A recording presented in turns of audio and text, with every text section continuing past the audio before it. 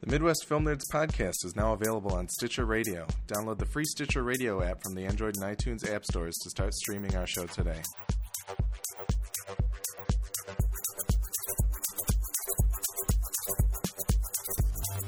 Welcome to the Midwest Film Nerds podcast. I am Alex. I'm Willie. I'm Tip. Today we are going to talk about what we've been watching. We're going to play a quick round of Tagline Takedown, and then we are going to do a full review of Rob Thomas's Veronica Mars.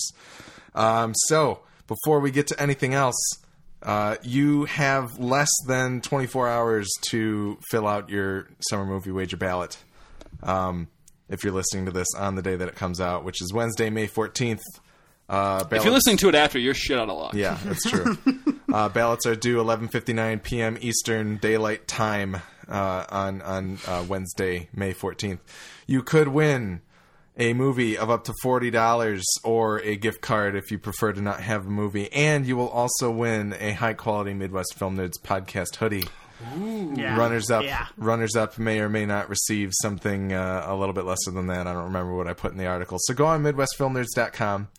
Look for the Summer Movie Wager post, or go to Facebook.com/MidwestFilmNerdsPodcast. I've been linking to it basically every 2 or 3 days just to remind people to get their submissions in. Or if you just want to go straight to putting your submission in, go to bit.ly/MFNSMW and put it in. Let us know what you want to... let us know what your ballot is, and we'll see if you win at the end of the summer. Mm-hmm. But if you want more information on all that, go to the website. Find it all there. There's a nice blog post that answers everything. You're not going to win, though, because I'm going to win. That's true. Ooh. I want that hoodie. I've been wearing this hoodie that I have on for like 2 weeks straight. And so I need a second one so I can alternate weeks. This is a practical victory for Tim. Timmy needs a new hoodie. Yeah, go check that out. Please join us. It'll be a lot of fun. We already have 7 or 8 submissions, so hopefully we'll have a bigger year than last year. Not yet, but hopefully. What was last year, 12? Last year was it was somewhere between 9 and 12. Okay. So we'll see. Also, feedback at MidwestFilmNerds.com. Let us know what you think of the show. All that good stuff at MFN Podcast on Twitter. Also follow us on Instagram. And... MidwestFilmNerds.com, one more time, has all of our previous episodes. This is episode number 75, guys. Wow. Is this 75? This is 74 more episodes before that are on MidwestFilmNerds.com that you could listen to, plus a bunch of bonus episodes, too. So, what an anniversary episode. Wow.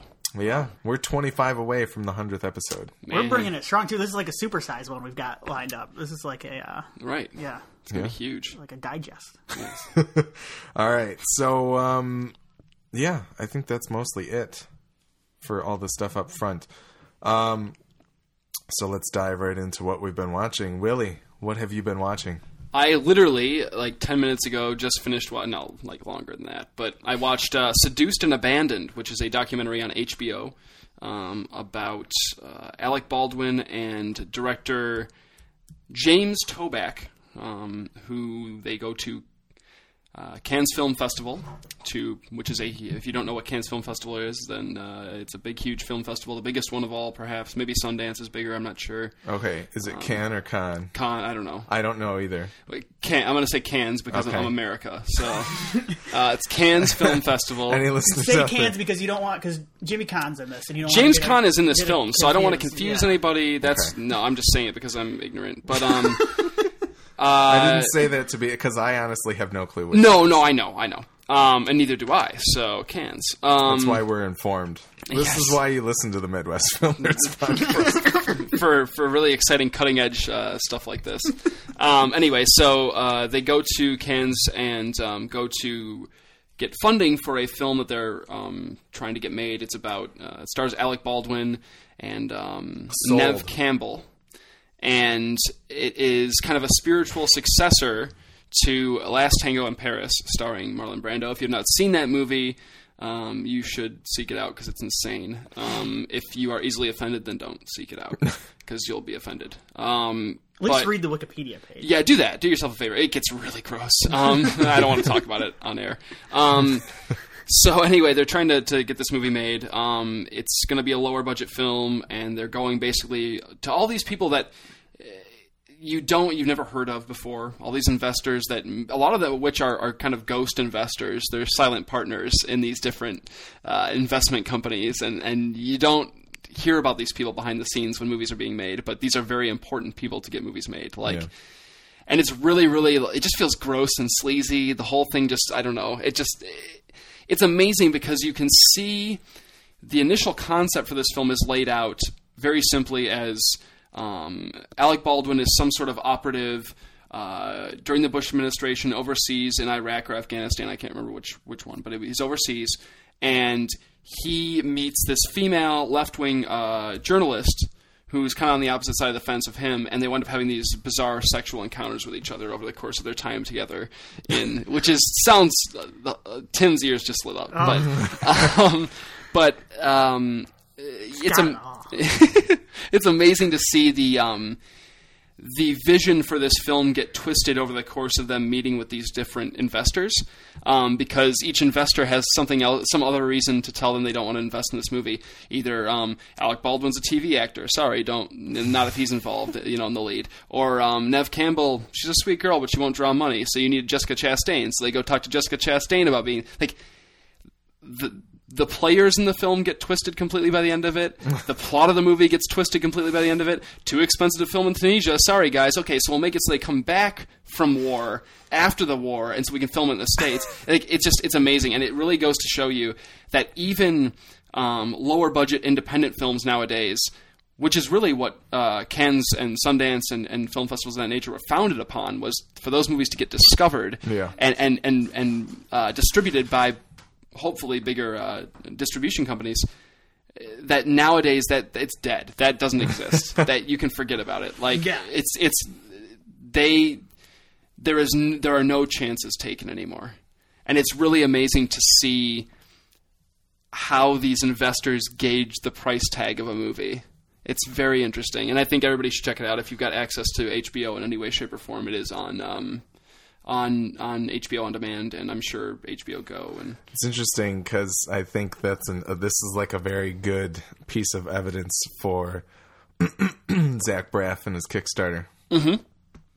And I thought about that. I thought to myself during watching the movie, I was like, I wonder if Baldwin and Toback are familiar with Kickstarter at this point. I think this is from 2013. So you would think that they would have some idea, perhaps, of. But it's interesting because they're creative. You can see their creative freedom gradually. It's like an onion, and there's just every time they speak to somebody new, there's just a layer of and it just gets it's pretty amazing. It sheds a lot of light on the process, I think, and it's really cool, and it makes you wonder a lot about a lot of the big. I'm using hand quotations, independent films that have come out in the last... That's what sounds fascinating to me. It's just the burial. Because, independent film has kind of been dead since the 90s. It doesn't exist. True independent film has been dead since... Thanks, Kevin Smith. Yeah, if you see... I'm not sure if I'm going to put it on him, but... If you see the Fox Searchlight logo, you're not really watching an independent film. You are, but you aren't. It's I don't know. I guess it's different when somebody has shot something themselves and they're shopping it around to distributors, and that's a little different because they've done it on their own. But this, in a lot of cases, this is how it works. You have a script and an idea and maybe a cast or some, I don't know. It's amazing though, and I think it's definitely an interesting process to look at and think about what Gareth Evans had to go through with The Raid Redemption. Sure. The Raid Redemption's first script was actually what ended up being The Raid 2. Arundel, yeah. And he basically took The Raid 2 and pared it down and made The Raid Redemption.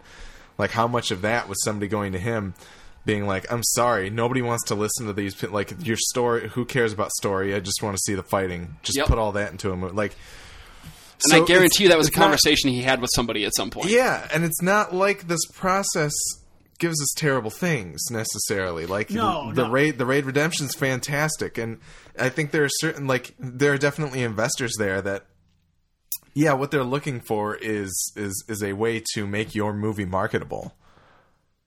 But it's also kind of that idea that like we've talked about many times with George Lucas, like being like if George Lucas had people that said no to him, how great would those prequels have been? Sure. They probably would have been fantastic. So it's kind of finding that balance, or the rare people who manage to the rare people whose unadulterated voice ends up being something worth watching, and that's obviously very subjective. I think it's interesting to look at those kind of aspects and see, okay, well, here's a studio where they let this person do what they wanted to do and it worked out for them. Here's a person where the studio let them do what they want to do and it was horrible. Here's a person who was altered by this. Like, I think it's just very interesting, different routes that you can take. And it can, in some ways, I think being limited by, having your initial vision altered a bit by studio interference or producers interfering and stuff can sometimes be a good thing. Yeah. One interesting example, I think, would be George Romero when he went to make Day of the Dead in '85. His initial script was, it was described by Tom Savini as the Ben-Hur of zombie films.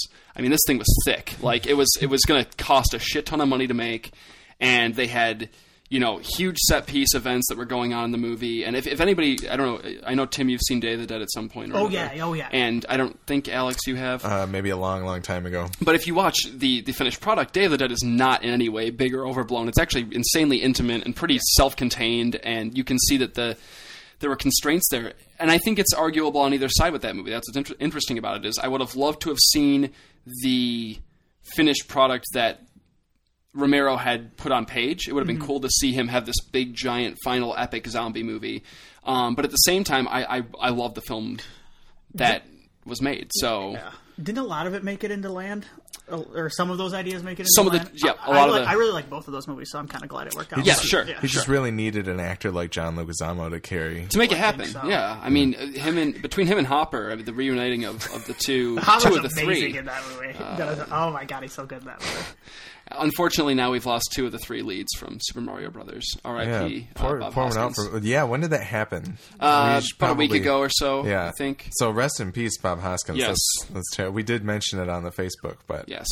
But anyway, I'm sorry, that's way off track. Anyway, that's okay. That's all right. If you have a chance to check out Seduced and Abandoned, I think it's worth a look. So all right. I would like to have seen a little bit more maybe about what happened to the film after Cannes was over and stuff, but they don't really tell you that. Yeah. So I'm sure you could probably do some internet research and figure it out, but I haven't had a chance yet. So. All right. Tim. Yes. What have you been watching? Well, you know what I've been watching, Alex. I do know. We watched it. Alex and I... We had a mandate on Saturday. We had a day together, and Yeah. this is a monumentous occasion because Alex and I we are the pros at this right here. we are the pros of putting together plans and then not doing them at all. We were going to go see Metropolis with like live symphony, and then neither of us wanted to get off the couch. We were like, "Hey, we're still doing this, right?" And then we were both like, "Yeah." And then like the day of, we were both like, "Yeah, I don't think we want to do this." That's amazing. So, and then that happened again with Percy Jackson and Percy the Sea of Jackson, Monsters. because we wanted to go cheer on Giles as he took over the role from Pierce Brosnan. Giles and Nathan Fillion, of course. Oh, sorry. Did you do I it was for going to cheer on both? Giles, and you were going to cheer on I would cheer for you both. Cheer for both, but, yeah. And I mean, I would give him I'd give Nathan Fillion a nice round. Yeah. But yeah. I wouldn't root him. I hear he snuck a Serenity joke in there, so. Did he? Yeah. Didn't you do this for Veronica Mars too? Like, wasn't it hard for you guys to get together to do Veronica Mars? Well, we were gonna, but Alex hadn't finished yet. Yeah. So Okay. really, I'm not counting this one. All right. I just wanted to throw that out there. I thought there was. This weekend was the first time that Tim and I like made plans and they actually Good. occurred. And we went to Ernie's too. Ernie's That's is true. a deli, We and did. I always wanted to go there when I never meet up with Alex and Nick when they go. So, Yeah. good. We just knocked it all What a out. delight. Yeah. It was a Saturday of all Saturdays. Anyway, So we saw Neighbors together as well. Neighbors, the Seth Rogen. What's her name? Rose Byrne. Oh no, she's wonderful. And yes, she is. Zac Efron, who is also wonderful. yes, he is. Dave Franco. Dave Franco. Oh, Who's baby Franco. Very Dave wonderful. Franks. Oh, I love Dave Franco so much. So good. But yeah, we saw it, and I laughed quite a bit during it. Yeah, the original plan was that we were going to review Neighbors this week. Yeah. But we went and saw it, and we were both just kind of like, I don't think there's 40 minutes to talk about this movie, let alone 20. Now, Will, you didn't Or see it. 20, let alone No. 40. Is there anything you would like to know about Neighbors? Do you have any questions? Is it funny? I laughed. Yes. Good. Yeah, Good. I think it was funny. I think it was funny. Good. All right. Is it like this is the end level funny? No. Okay. No, this is more. I'm trying Like to a think. knocked up level of funny? No, this isn't as good as Knocked Up. I'm trying to think of. 21 Jump Street? No, that's really funny. 21 Jump Street's pretty. Oh, man. fantastic. This is like a mid-level. I happen to think like, what's like a mid-level Rogen movie? Oh man, maybe like well, it's hopefully it's funnier than Funny People. Yeah. Okay, that's good. That's good to know. well, I It's would better than kinda- Observe and Report. I'm assuming. I love Observe and Report, but it's definitely funnier than Observe and Report. Okay, good. I would give this. It's been a while since I've seen Knocked Up, but I would say this is maybe like a little bit below Knocked Up. Okay, that's acceptable.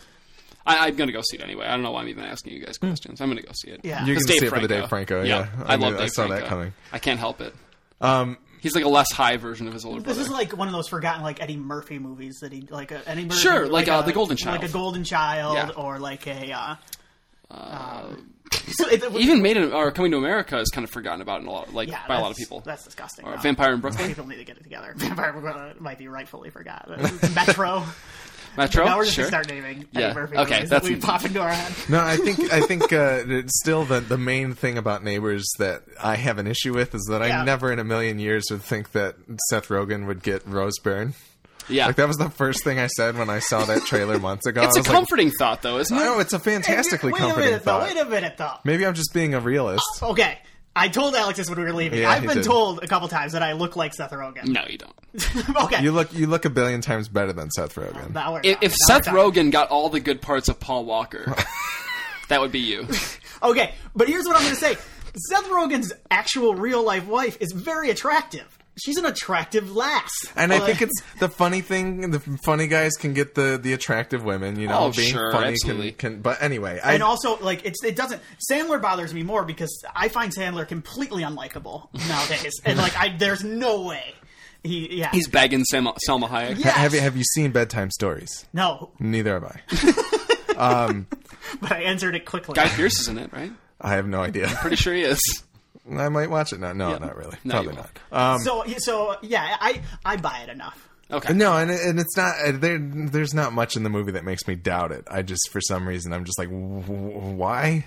He's like, no, I don't. And it's funny because this is the first time that I think I've seen Rose Byrne with her natural accent because she is Australian. She's really funny. Oh, she's Australian? yeah, and I Oh, had that's no weird. idea. Why does she play British women if she's not British all the time? Like, that's weird to me. Because Hollywood, if you have an accent, You're just like, you need to be play British. all of the accents. Yeah. Okay. Yeah.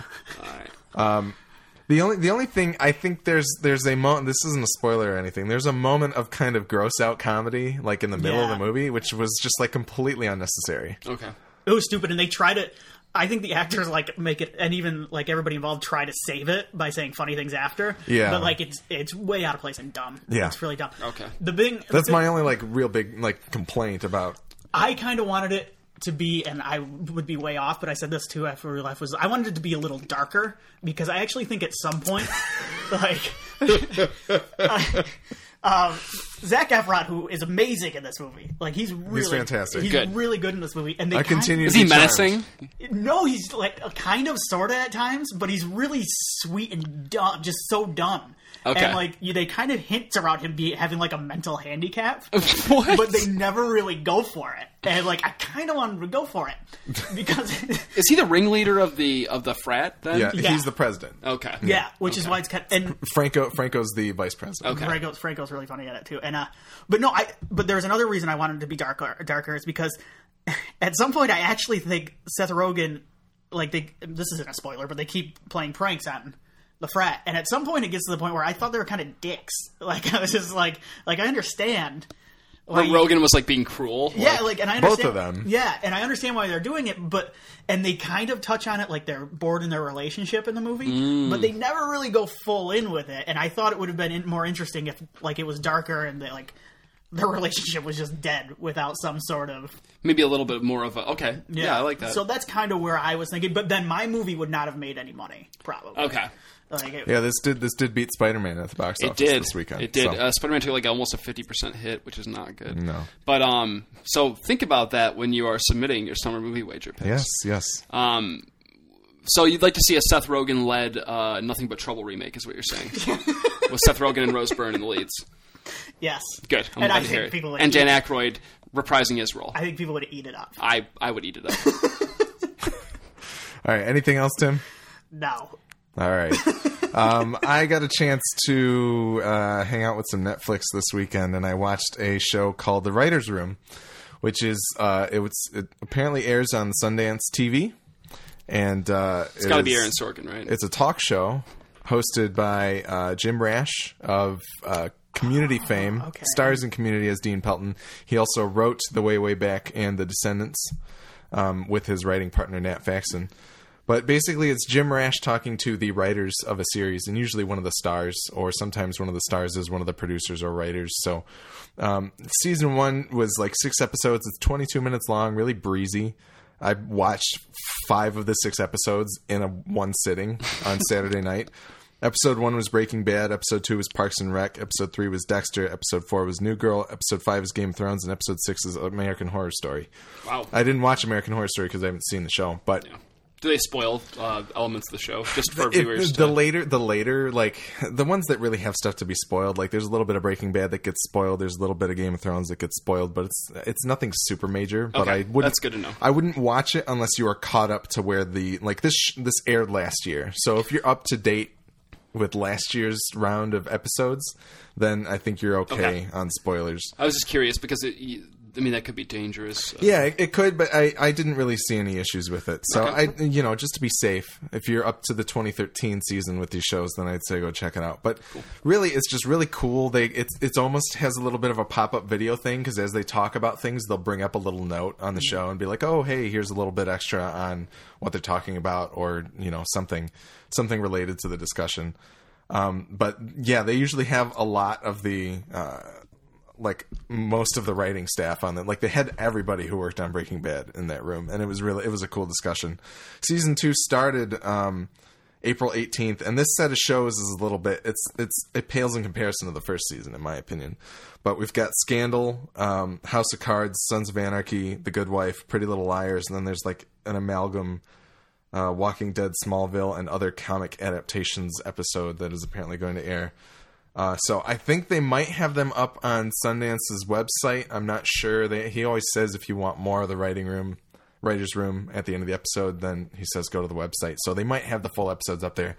But it's on Season 1 is on Netflix. Season 2 is currently airing. I'm sure it'll be up there soon. I'm excited for Pretty Little Liars. I want to know what makes those writers tick. That's true. Have you ever watched No, it? my dad watched it though. That's amazing. I know, isn't it? I was thinking maybe Nikki watched it. You had caught a couple. No, Okay. my dad. I overheard my mom It's saying like my dad watches it. Yeah, no, it's like a thing. Like it's a big thing. Yeah, I guess so. This just brought to light that Tim Minear writes for American Horror Story. He also wrote for Firefly, so that kind of makes me want to watch that show, but I still don't really want to. You should check it out. You should. I Maybe- think maybe- you might actually enjoy it. Maybe someday. At least the first. I haven't seen anything past the first season. So All right. Okay. I think that's about it for what we've been watching. So we will move right into a rousing round of Tagline Takedown, which is I will host this section, and it'll give Willie a chance to talk since he probably won't be talking too much in the Veronica Mars segment. no, No, we're gonna tape his mouth shut. Actually, I might actually leave the room. So basically, for those of you who haven't heard us play this as of yet, I take a tagline from a movie, give it to these guys. They have to guess what the movie is. If they can't guess, I usually give them a year or some other hints, and we go from there. Just real quick, I know that we had a bit of not a dispute, but we wanted to clarify something here. Can we both just start shouting things out? There you doesn't can be an both. order. Whoever to shouts the, anything out first, it's cool. Okay, sweet. Whatever. And if you guys tie, then you tie, and cool. don't do that. okay. Well, we'll just kidding. Try our best.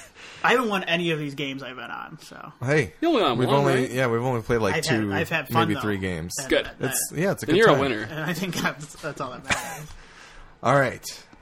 Number 1 here. The longer you wait, the harder it gets. A 40-year-old virgin. Good one. That's Tim. good. Tim, 1 Dick point. joke. I like I that. know. I always like that a lot. All right. Here's the next one.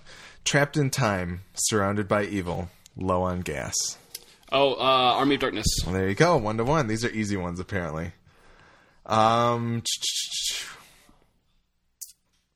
The true story of a real fake.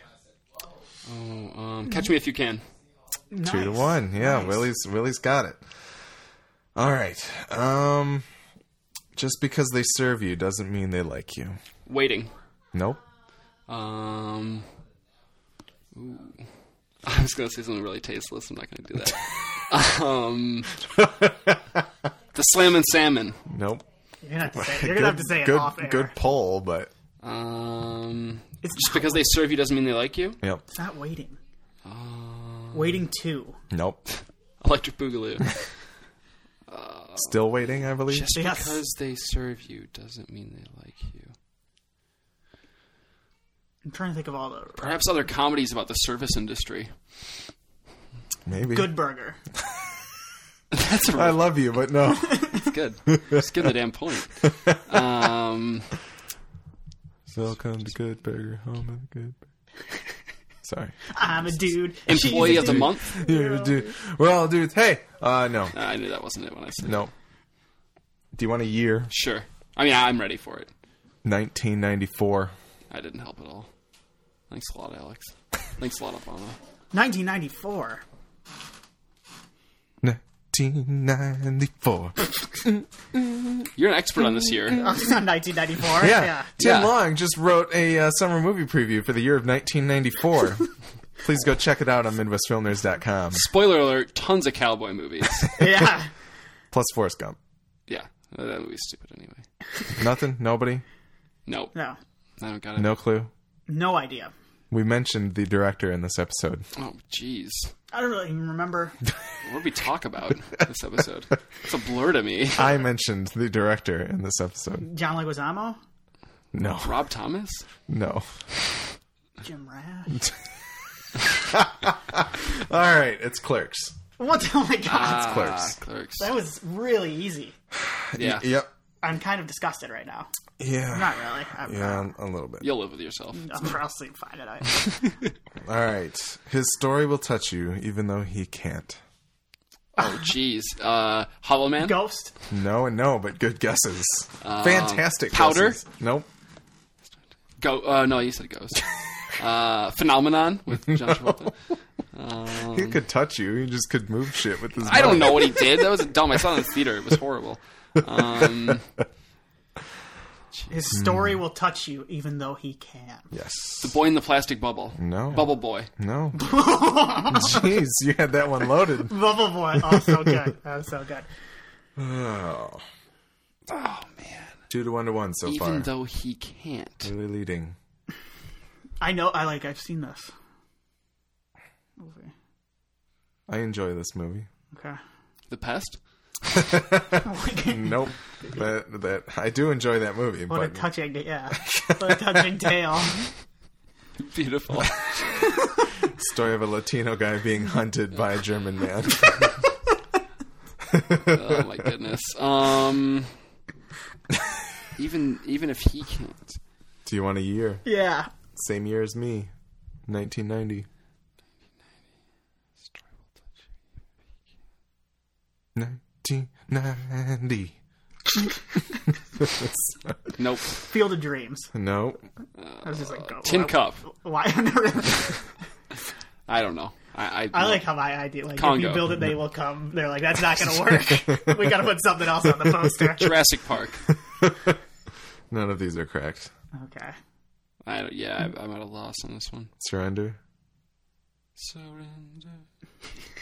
Trying to think if there's any other. Don't give your The actor director pairing has been Oh, Edward Scissorhands. yes 3-1 to 1. Willie in the lead. I like it. I like Edward Scissorhands. It's a good movie. It's a cool movie. Yeah. I should rewatch that soon. Yeah. Anthony Michael Hall's the tits in that movie. Yeah. Yeah, that's a great movie. All right. One man's struggle to take it easy. The Big Lebowski. No, it's interesting. Struggle to take it easy. One man's struggle to take it easy. Take it easy. Ferris Bueller's Day Off. That is correct. Nice. 4-1 to 1. Turn it up, Timmy. You got to catch up, man. Well, on, I Timmy. started off hot. Yeah, you and did. I just You packed did. it in. Dude, you did. All right. Even a hitman deserves a second shot. Gross Point Blank. That is correct. Nice. So I love that movie. 4 to 2 to Really 1. good. That's a great movie. Yeah. The Grifters is good too. Yeah. The last man on Earth is not alone. I Am Legend. How did you know that? I've seen the ad box so many times at work. 4 to 3 to 1. 4 to 2 to 1. 4 to 2. Oh, yeah. Okay. 5 to 2 to 1. 5 to 2 to 1. Five- Who's got the 1? That's me. Oh, that's right. This 'cause you guy. got one. I stumped you guys. All right. Family isn't a word. It's a sentence. Ooh, like you're sentenced with your family. I like that. That is clever. Wordplay. Mixed nuts. Nope. National Lampoon's Vacation. Nope. Damn. Okay. I don't think either of you are going to get this. Man, family isn't a word, it's a sentence. The Ref. Nope. That's good, though. Guess who's coming to dinner? Nope. Oh, man. What's the year? Man, you guys are... We're zooming through these. 2001. 2001. Ooh, is Surviving Christmas with Ben Affleck and James Gandolfini? No, it is not. But good guess. His ill-advised trip to comedy after Daredevil failed? I remember, like, there was an interview, and Christina Applegate was just like, I hate Ben Affleck. Like, he's the most, like, immature human being I've ever met. Amazing. Like, fairly, I don't know. I think He's he just a is. real jerk to work with. Yeah, like- That's funny. That was like Vince Vaughn. Strangely enough, another Christmas movie. Family In Four isn't a Christmases, word. Reese Witherspoon hated Vince Vaughn. It's a sentence. I'm sorry.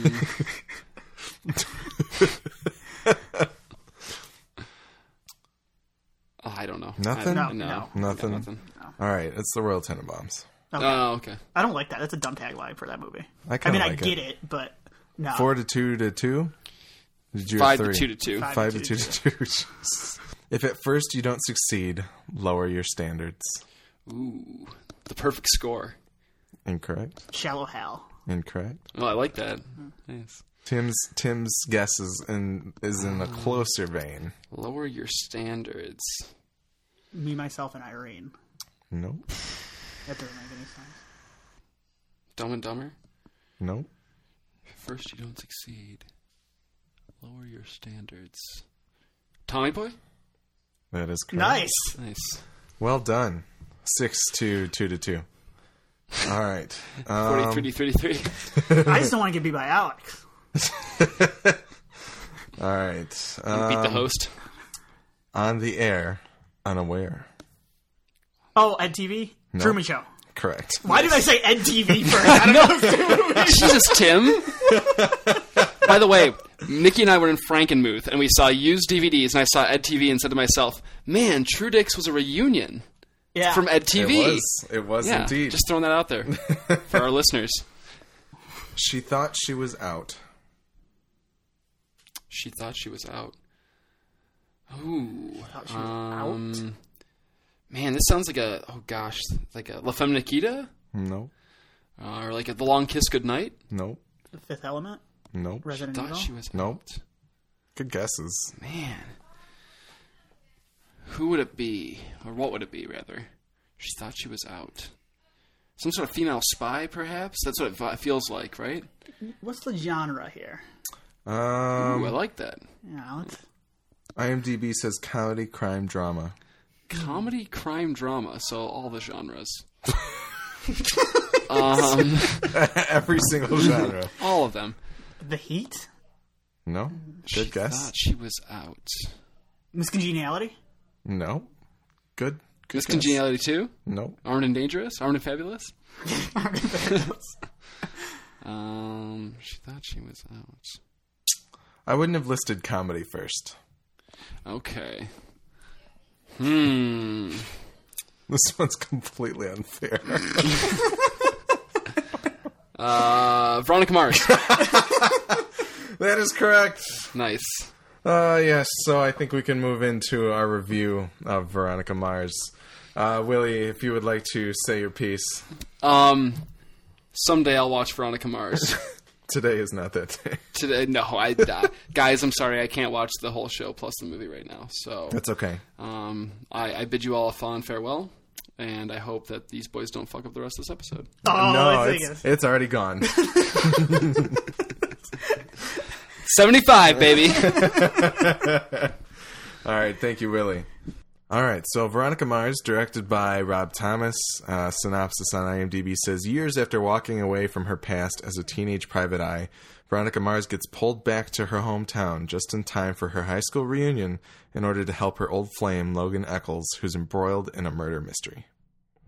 About sums it up. Yeah, that sums it up. Basically sums up most of the series, too. I was going to say. It's like, when is Logan Eccles not embroiled in some kind of murder mystery? But, so, as I said, directed by Rob Thomas, starring Kristen Bell, Jason Dohring, Enrico Colantoni. Yes. My boy. Yes. Chris Lowell, Percy Daggs III, Tina Majorino, everybody that was in the series basically comes back for the most part. This movie's coming out 7 years after the show ended. Show started in 2004, ended in 2007, had 3 seasons, about 20 episodes each. And Tim, you watched back when you were in college. Yes, I did. I just recently finished, as listeners will know, because I stated on last week's episode that I had wrapped up season 3. So I figured it was time that we check out the movie. Right. So I guess first you can say how you felt about the series, Okay. real quick. And then we can go from there. Well, I just remember, I was living with someone in college who she like marathoned this show in like a weekend.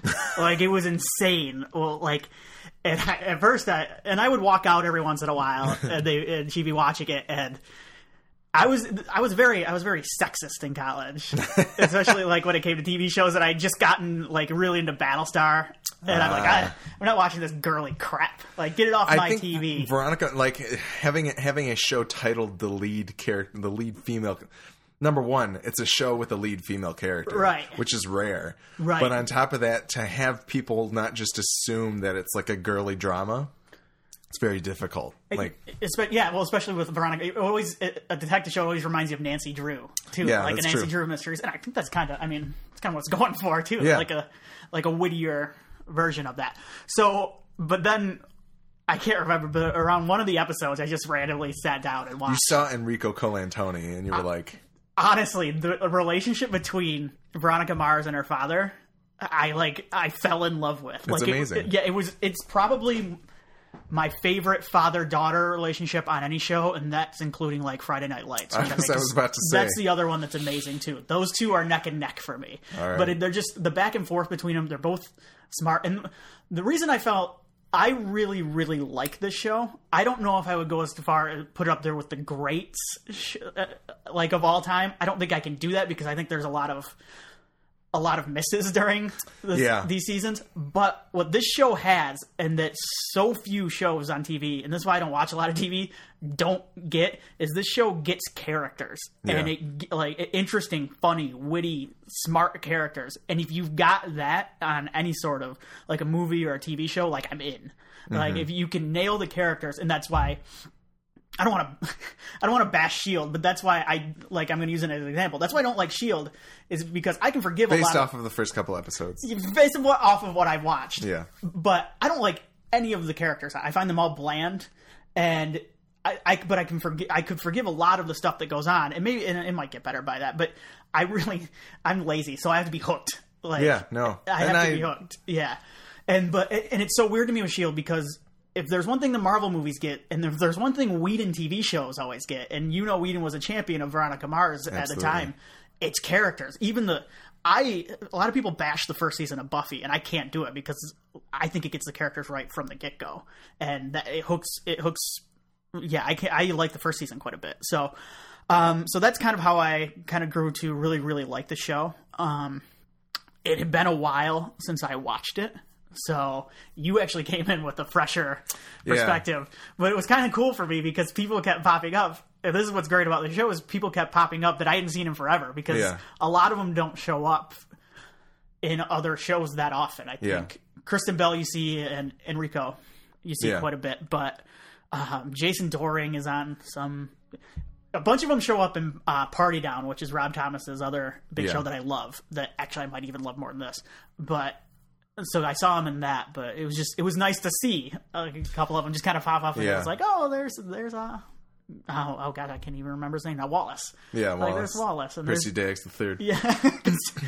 So yeah, that's kind of how I was introduced to the show. Yeah, and I think kind of going off of what you said, I think it's one of those shows where it's not one of those ones where you just blindly recommend it to everybody, but it is one of those shows where once you know somebody likes a certain kind of show, you might be like, oh, you should check out Veronica Mars. Yeah. Like, you know that I like Buffy, you know that I like Angel. Yes. You know, then that means, okay, I might like Veronica Mars. Right. And I'd say largely I did. I think it took me a while for it to really sink in and for me to like really get hooked by it. Just in the sense of, it's weird because I think Veronica very much as a character seems very abrasive in the beginning because that's what she is to the rest of the city at the time. That's what she is to Neptune High. She's kind of this outsider. And so it gets hard to connect with her, and the way that you do that is through her and her father. Like, you see, she becomes really human with those moments with Enrico, because otherwise she's just that really cool high schooler chick that can kind of fend off anybody with her words. Right. And that's a little bit standoffish. That's somebody, like, if you knew somebody like that in high school, then you didn't want to touch them because they could fire back at you, that kind of thing. There's a great, sorry, I didn't mean it, but there's a great scene early. I watched the first couple episodes again last night just because I wanted to rewatch it. But there's a great scene early where she takes Wallace. Now Wallace is a new kid in school and he gets taped up to the flagpole, and she takes him down, and then he comes to sit by her at lunch, and she's standoffish with him. He gets up to leave, and she goes, "No, come on, sit back down." Yeah. So it's a great way to kind of get started with that character. Totally. And so I think for me, it was a little bit hard for me to get on the side of Veronica at first, but I think by the time, like, as season 1 progresses and you learn more about who she is and why she's doing what she's doing and all that kind of stuff, I think you definitely warm up to her. We spent the majority of time talking about the show, but that's okay. No, I think it's important. Yeah, context. So anyway, I like the show quite a bit. I started liking it even more towards the end of season 3, which I think is weird because most people weren't huge fans of season 3. But I kind of liked Veronica in the college setting more than I did Veronica in the high school setting a little bit. But I also I like the cast of characters that she has. Like, there's kind of very minute changes that happen through all 3 seasons to who's kind of in the main cast and who Veronica spends the most time with. And I like who she was meeting and who she was with in season 3 a little bit more than I do the people who she's with in season 1. Okay. So, yeah, I don't know. I suppose that's about it. So I think a while back we talked about this Kickstarter. You did not, Tim. No, I did not. You were not with us at the time. This is actually one of the greatest episodes of the podcast, or worse, depending on who you talk to. I think it was our Pain and Gain episode, actually. It was the Pain and Gain one. I don't know which number that was, but we did have a pretty spirited discussion about the Kickstarter. If you guys want to hear more about it from that standpoint, go back to that on MidwestFilmNerds.com. Check it out. But I don't know. I suppose let's just get right into the movie. Tim, how did you like Veronica Mars, the movie? I loved this. And I did not expect to as much as I did. And I almost think let me say, we may spoil the series right now. We're going to give you maybe a couple more minutes of non-spoilery stuff, and then we'll get into spoilers for the show. Okay. Or for the movie. Yes. But I went into this with like I said, it'd been a while since I'd seen the show. So I went in with this very average expectations. I wasn't expecting too much. And I had heard some mixed things from, like, fans and reviewers. And I don't know, I just fell for it, like, the second scene, or like the first time Logan and Veronica reunite. It was like, this show's got me. Like, this movie has got me right now. Everything clicks right back into place. Like, I don't, yeah. And I honestly think that this is, I thought it was as good as the show has been. I thought it was really, really witty and smart. The mystery stuff, honestly, was never my favorite part of the show anyway. That's not why I gravitated towards it. It was more the characters and just, the relationships between them. So that's really what I mostly cared about in this. But I thought this, I mean, the obvious one to go back to is Serenity with this, to compare it to. Yeah. And I think in terms of movies being released after series were canceled. Yes. Or Star Trek, but but Serenity's the more recent one. I think Serenity's the closer direct comparison. Yeah. And I really, really like Serenity. One of the problems I have, though, with Serenity is it feels like an entire season of the show crammed into a movie. I think there's too much going on. And there's a lot going on with this movie. I thought I was going to feel that. And there are parts where I did a little, but I didn't notice it as much. I thought it moved, and I thought it all fit, and I was very impressed with it as a movie. And I would love to see like a series. They're probably not going to make any more. I know he wrote a book, but like a Veronica Mars follow up, and I think I just ordered it. So you think? Yes, but I would love to see like if they can keep making Jesse Stone starring Tom Selleck TV movies and releasing them on video. Like I can get 1 or 2 more Veronica Mars movies, and I would love to see a whole series of just even direct-to-video movies, because I don't think this needs to be on a huge budget. The show, I think it gets by with its charm and its wit. So yeah, yes. So I really enjoyed it. All right, yeah, I enjoyed it quite a bit too, and kind of as you said, I think the movie finished, and we were both kind of like, I think I might like this more than I like the show. And I think it felt like it was like a very like, it's like taking a spoonful of Tang powder and putting it on your mouth. If Veronica Mars is the Tang. Okay. Like, this is super concentrated Veronica Mars. Yeah. Like, it's like, this is an episode script that got like a lot of revisions and actually like really finely tuned. And I think it worked really, really well. I kind of from a like image quality standpoint, it looks better than the 2004 Veronica Mars, which doesn't say much because it looked terrible. But it's still it felt to me a little bit just a little bit low budge. Like I could feel it a little bit, but I got over it pretty quickly, and that was okay. I was very surprised at how much when the movie ended, I was like, I really want another one. Yeah. Like I was very surprised that the movie successfully kind of wrapped up the story and kind of gives some resolution to Veronica Mars, the series as a whole. But then for it to also kind of leaves that door open really well. Like they could come out with a second movie and I would be like, I see what they're going to do with this and I want to see more of it. And I think that was very skillful. All the acting's pretty fantastic. It feels like everybody who was on the show is just back and doing the same thing. They're all in their characters, and that all works really well. From what you said with the mystery, I think you're right in that the mystery is kind of it's what's driving the plot forward, but it's just a way to see the character interactions happen. But I do kind of wish that there was a little bit more genius to the mystery. I think that was one of the things about season 3, the mystery with her teacher and the dean's wife and all that stuff. I feel like that was my favorite episode where that finally gets wrapped up, because I felt like it was all genius. Okay. The way that it was laid out and kind of how Hubris ultimately did the guy in, did the student assistant in. Like, I think that was all so well done that I wish that there was some more of a touch of that in this one. I did kind of like the subversion of expectations with what happened in the mystery, kind of how the show plays with the motivations of who's there. Like, you think it's clear, and then all of a sudden, like, you get a little bit more information. And like, I think they did that very well. But I just wish there was a little bit more genius behind the orchestration of it all. But like you said, I think just seeing these characters get together and interact more, was a lot of fun. So I think this will mark our spoiler section right here. I'll give you another 15 seconds to turn off the podcast if you don't want to hear any spoilers for the Veronica Mars movie. If you're a fan of the show, absolutely check it out.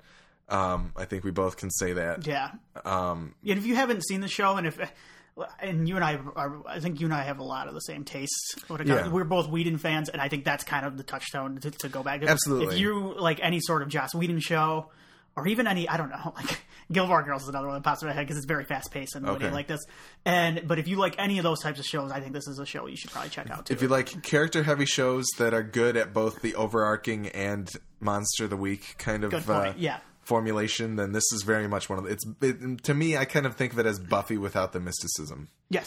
So take that as you will. Go check it out. We are now in spoiler territory for Veronica Mars, the movie.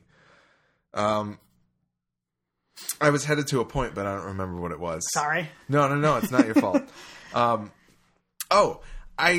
only thing that I don't really like, I think it all works in the end. The only thing that I don't really like is how the Piz storyline kind of wraps up. You know what? There were a couple things, and it didn't. And this is why I was kind of surprised how much I liked it because the Logan Piz stuff in here feels like fan service kind of.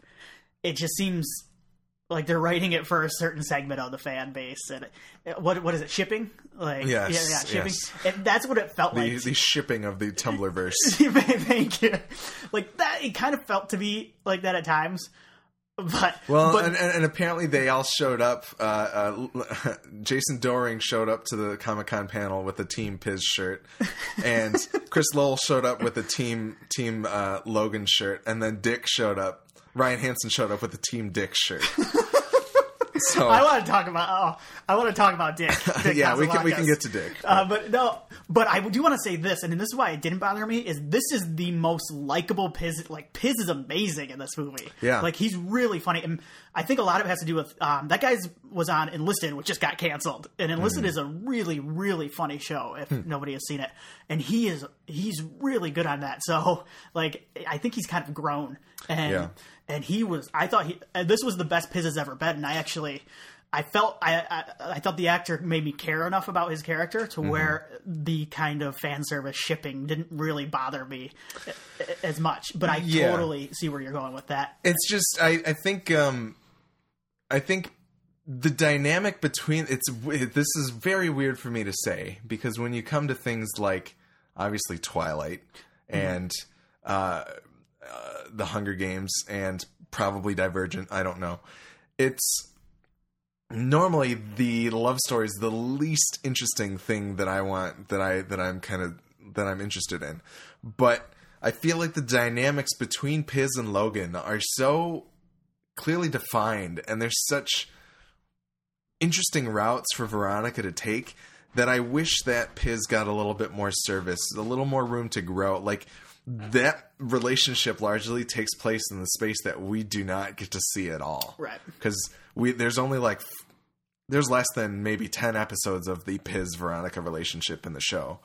And then to have them still around and together in this movie, I think... no, that's a good point. Yeah. I think it's sad to me. I think it's a lot of lost potential to just have Piz wrap up in a... I think that moment's really beautiful. The moment of her on the phone with him and him being like, you like that was a really, really like I said like when that happened, I was like, damn, but I was seriously like, wow, like that was really potent. That was like a super potent moment. Yeah, that's like this is I was surprised how much I got hooked into it again. Yeah, like I was totally like, oh no, poor Piz. But no, I can see that, and I will agree with it. Yeah, the other thing, if I'm going to focus on something that bothered me, but I thought it actually ended up working thematically, is the Weevil stuff. And Weevil's a character early on who's kind of in a biker gang, and someone by now he has grown out of it, and they introduce him as having a family in the movie, and his story in this movie is basically setting up another movie or another whatever they want to do from here on out. And that kind of distracted me a little, but thematically it kind of worked with him, and because Veronica looks out at him at the end and he joins back up with the motorcycle game, and they're both kind of, like she says, down in the muck and the mire of being down. Yeah. And one of the things I love that they brought back is because it actually works more with the class warfare stuff that happens that's always happened in the show and in the Neptune, the city they live in, Balboa County. And I've always liked that stuff in the show, and I just think it's even more timely now. It's fun to watch, and it was they were kind of ahead of the curve. They really were in the TV series. Yeah,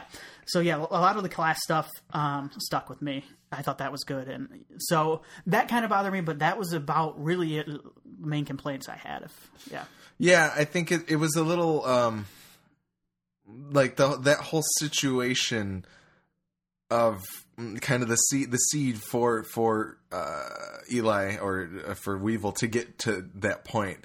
All of that stuff, like apparently it was Celeste Kane in the car being like attacked, quote unquote, by the PCHers, and like it comes out of left field, and it almost feels like it's just there to set up future, which it is according to the end of the movie. But you bringing up that point of it basically reducing Weevil back down to where he was, I think that makes it okay. Like you said, it works out in the end. No, and I mean that's kind of a dark route to go. Yeah, because it's really sad. And I almost wish they would have spent a little more time with Weevil during the movie, just so it hit a little harder at the end of it. But and doesn't the third season end kind of dark? Doesn't it end? I can't remember how the third season, the finale ended, but I remember it kind of. Fans were torn on it because they wanted to see a happier ending, and I don't think it ends real happy the third season. That's funny because I just watched it. No, I don't remember either. So, but that was good. Some of the other, and I guess we should probably talk about a lot of the cameos that happen in it.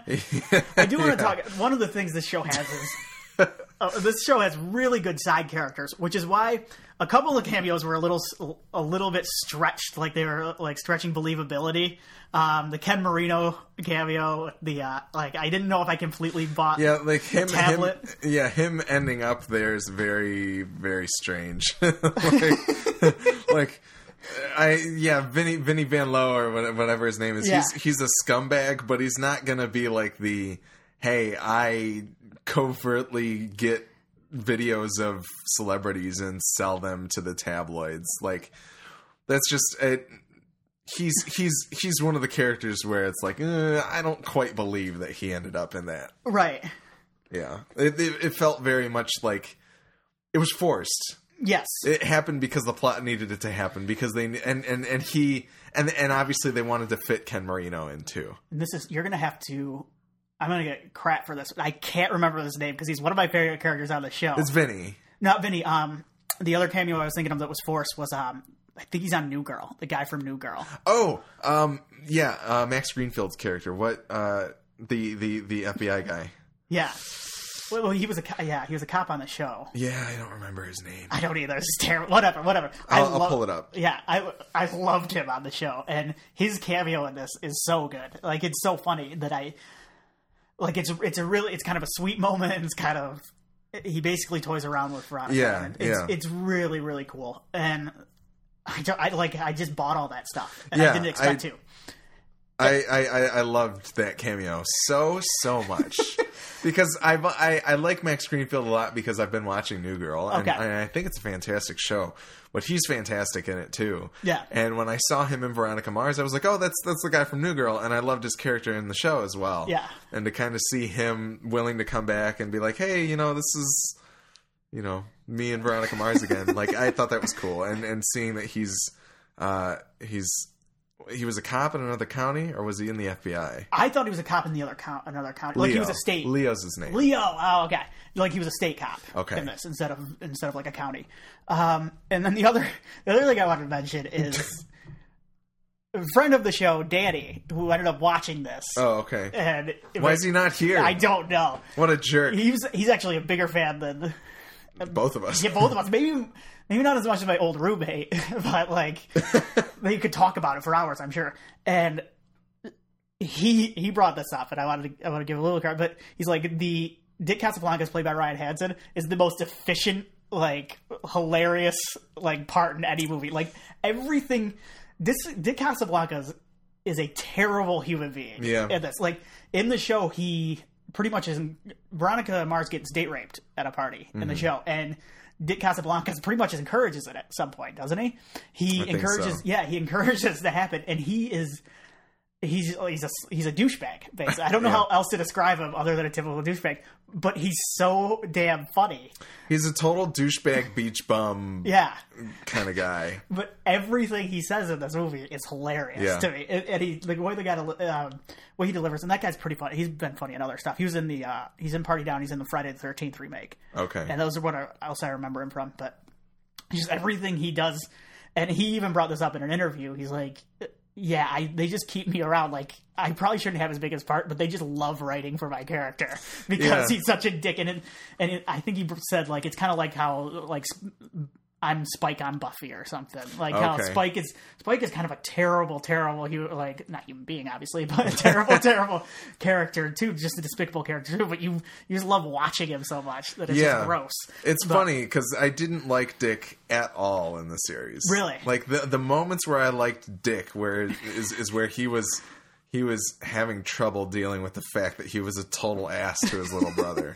Like that, those were the times where I was like, okay, Dick is dealing with his issues, and I find this interesting. So the rest of the time when he's just being a total asshole, I wasn't a huge fan. But for some reason in the movie, I don't know if it's just that he's like grown up a little bit, because everybody in this movie feels like they've grown up so much from Veronica Mars, right? From the TV series, like. I don't know. I just liked him so much more this time around. It's weird. There's almost more of an irreverence to him at this point. Like there's kind of like he's just kind of given up and accepted what he is, and he's And maybe it's part of it's just me just being like, oh, Dick, like, you know. And it's why does he still live with Logan? Oh man, he has a couple lines in this. There's one line, and I didn't realize it. I read a review of it, and I laughed because they get into a fight, and he takes a swig of the liquor in his thing, and and it's called Balboa County, and he goes, "Welcome to the BC, bitch." and like that's so funny to me. It's a great character joke, and but yeah, it was good to see. Yeah, everybody back. I've always liked Wallace as a character.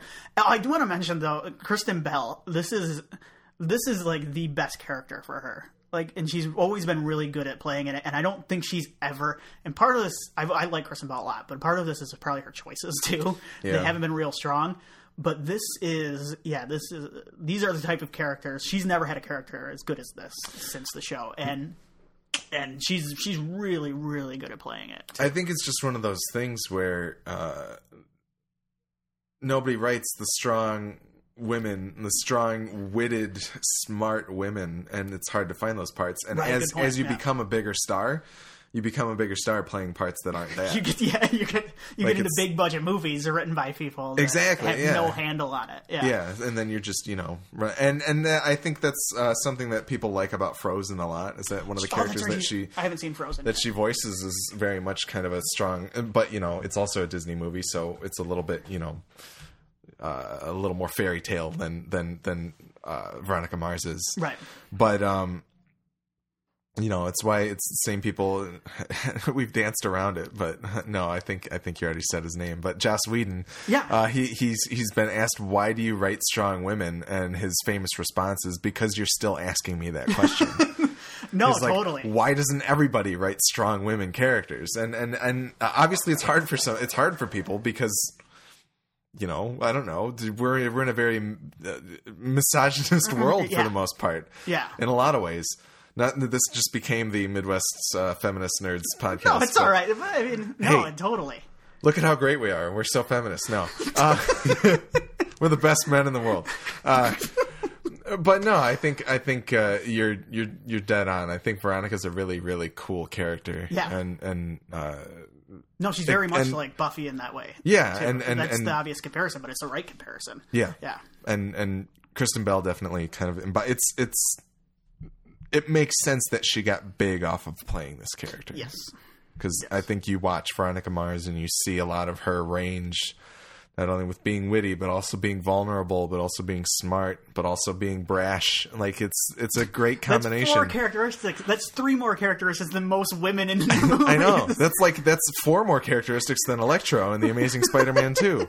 But, because we just couldn't dump on that movie enough.